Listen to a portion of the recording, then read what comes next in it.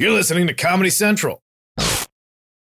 Experts claim there is nothing tougher than a diamond. But at Diamonds Direct, we beg to differ. Have you ever met a mother? Strong, radiant, timeless. This Mother's Day, give her the gift that meets her match. With diamond jewelry starting at $200. Plus Diamonds Direct's exceptional quality and unbeatable everyday price, you're sure to give her a gift that wows this generation and the next to come. Experience the thrill of jewelry shopping done right at Diamonds Direct. Diamonds Direct. Your love, our passion. This is your moment, your time to shine, your comeback. You're ready for the next step in your career, and you want an education employers respect. So you're not just going back to school, you're coming back with Purdue Global. Backed by Purdue University, one of the nation's most respected public universities, Purdue Global is built for people who bring their life experience into the online classroom. Purdue Global, Purdue's online university for working adults. Start your comeback today at purdueglobal.edu. Please welcome Chimamanda Ngozi Adichie.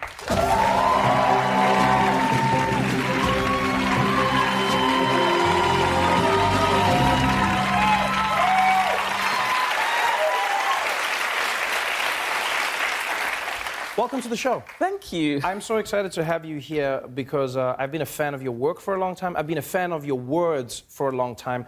I have to ask you before we get into the book, as a person who is considered as one of the most foremost feminists of our time, why is it that so many people see the word feminist as a negative thing?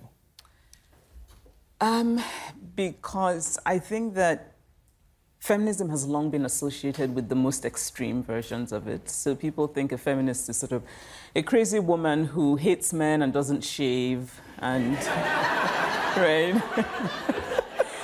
And so all of these sort of really crazy negative stereotypes I think have been attached to feminism, and so people don't want to associate with it. Right? There are people who've said to me, why do you call yourself feminist? Why don't you just say you're a humanist or an equalist? But that is what feminism is. Right? Feminism is about justice for everyone, but you have to name a problem. And the problem is it's women who've been excluded, so we need to call it what it is. Wow, that's fascinating, because that's in many ways, that's the same thing people say about Black Lives Matter. All they go, why don't you say all lives matter? It's like, well, we know the rest of the lives matter. The problem needs to be addressed. Exactly, yes. The book that you have written here is really different from your other offerings. It's a feminist manifesto in 15 suggestions. And I like that you keep making it easier and easier and easier for people to be feminists. This is a really interesting book. How did this book come about? So a few years ago, my friend had a baby, and so she said to me, I want her to be feminist. I want her life to be better than mine. What should I do? I was like, I don't know. And then I thought I should write her a letter. So it was an email that I wrote to her. And then I decided to turn it into a book, and I made a few changes. But really, it was for my friend. And only after I had a baby, my daughter is 2.5, did I realize how easy it is to sort of tell people what to do about child raising when you don't have a child. Right. It's much easier to deal with a hypothetical child than a real child.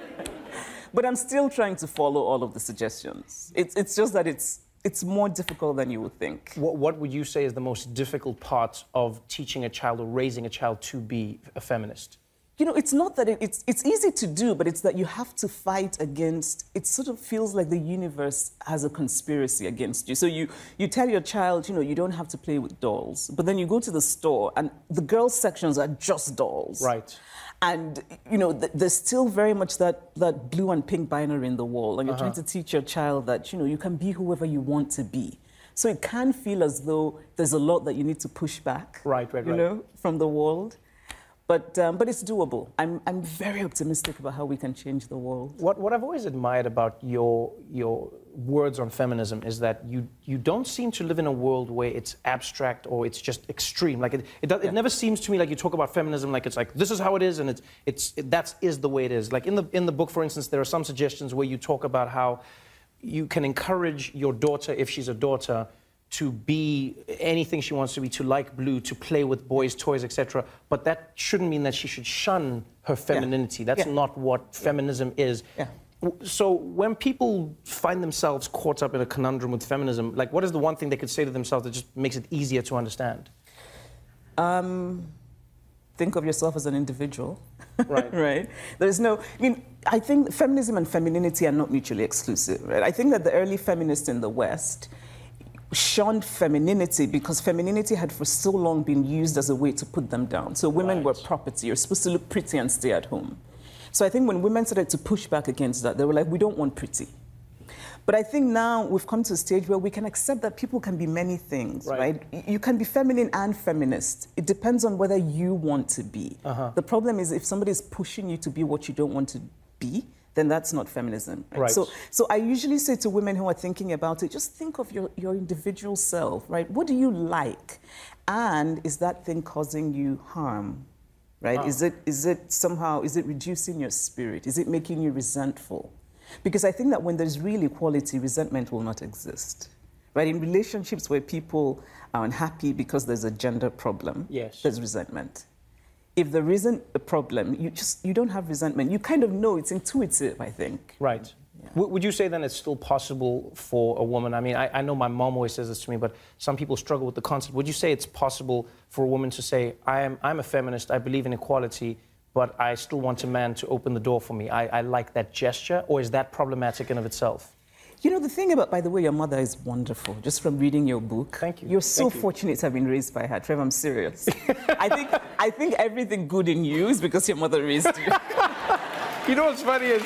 No, we don't... Oh, no. I appreciate that, but and the way you said it is, it's a beautiful compliment that sounds like an insult. You know, it's just like everything good in you is from your mom. The rest of that shit is you. That's you and your dad. But yeah, but thank you. But how do you respond to that idea? I think gestures like holding the door shouldn't be gendered. I think it's a lovely thing to hold the door, but we should hold the door for everyone. Right. Right. I hold the door for men. Right. And women. So I think the idea of sort of holding the door for a woman because she's a woman, I have trouble with it. I'm quite happy for people to hold the door for me, but I hope they're not doing it because of this sort of idea of chivalry. Because chivalry is really about the idea that women are somehow weak. Right. And need protecting. But we know that really there are many women who are stronger than many men. Right.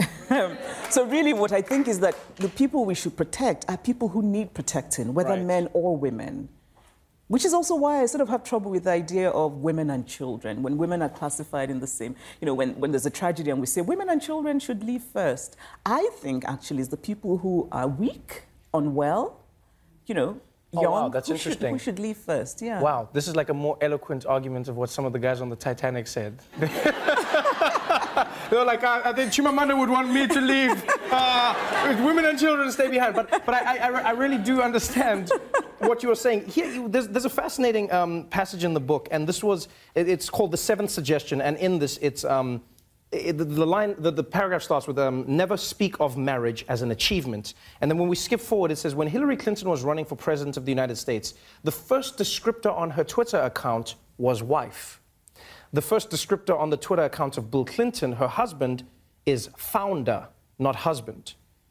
Because of this, I have an unreasonable affection for the very few men who use husband as their first descriptor. Do you think in that moment it made you feel like in society we've created a world where the best thing you can be as a woman sometimes is a wife to a man, but a man can have every other achievement? Was that the problem with that idea for yourself? Yes.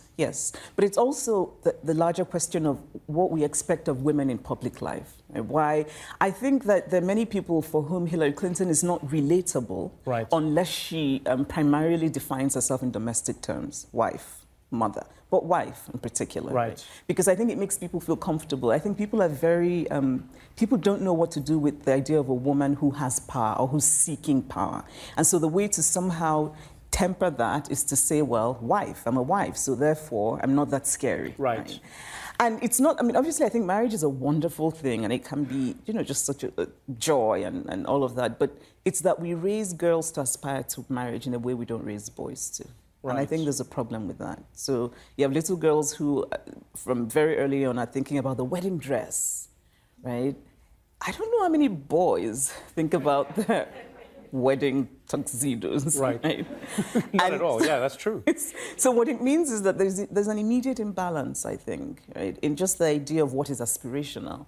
And so I think what we should do is, in raising boys and girls, teach them that love is wonderful, marriage is wonderful, but none of that is something that one should aspire to. Right? When you say to a girl, oh, you got your PhD, but when are you getting married? Right, which is a common phrase we hear all the time. When raising a child and saying, I'm going to raise a feminist, for many people, the immediate connotation that will come to their mind is, that means you're raising a daughter. Yeah, yeah. But from reading your work, a lot of the work has to be done by men. Men need to participate. Why is that so important? Because men have to be on board. I think you can change women all you want. If you don't change men, nothing changes, because we share the world, right? It's men and women. And I also think, sadly, that we live in a world where men are more likely to listen to men. Oh. It's true. Wow. You don't think so? So then how do you convince the first man? I think some men have already been convinced. I think people like Barack Obama, for Right. example, is a very good role model because he's feminist and he's cool. Right? So he's actually a good... And we need more men like that to speak up. I think men need to speak up. Men need to be on board. Men need to not think of feminism as something to sort of... something that's attacking them. Right. Because I think some men think that. They need to understand that feminism is something that's good for everyone. Because really, when all of us are released from gender roles, we're all better off. Right. And in the end, it's about justice. Don't we want to live in a just world? So there's some men who've been convinced. More men need to be. Trevor, you should get cracking.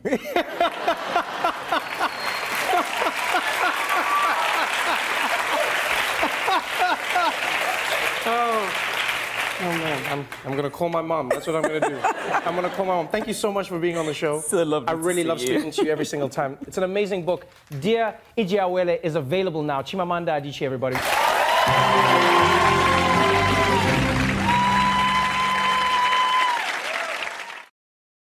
The Daily Show with Trevor Noah, Ears Edition. Watch The Daily Show weeknights at 11, 10 Central on Comedy Central and the Comedy Central app. Watch full episodes and videos at thedailyshow.com.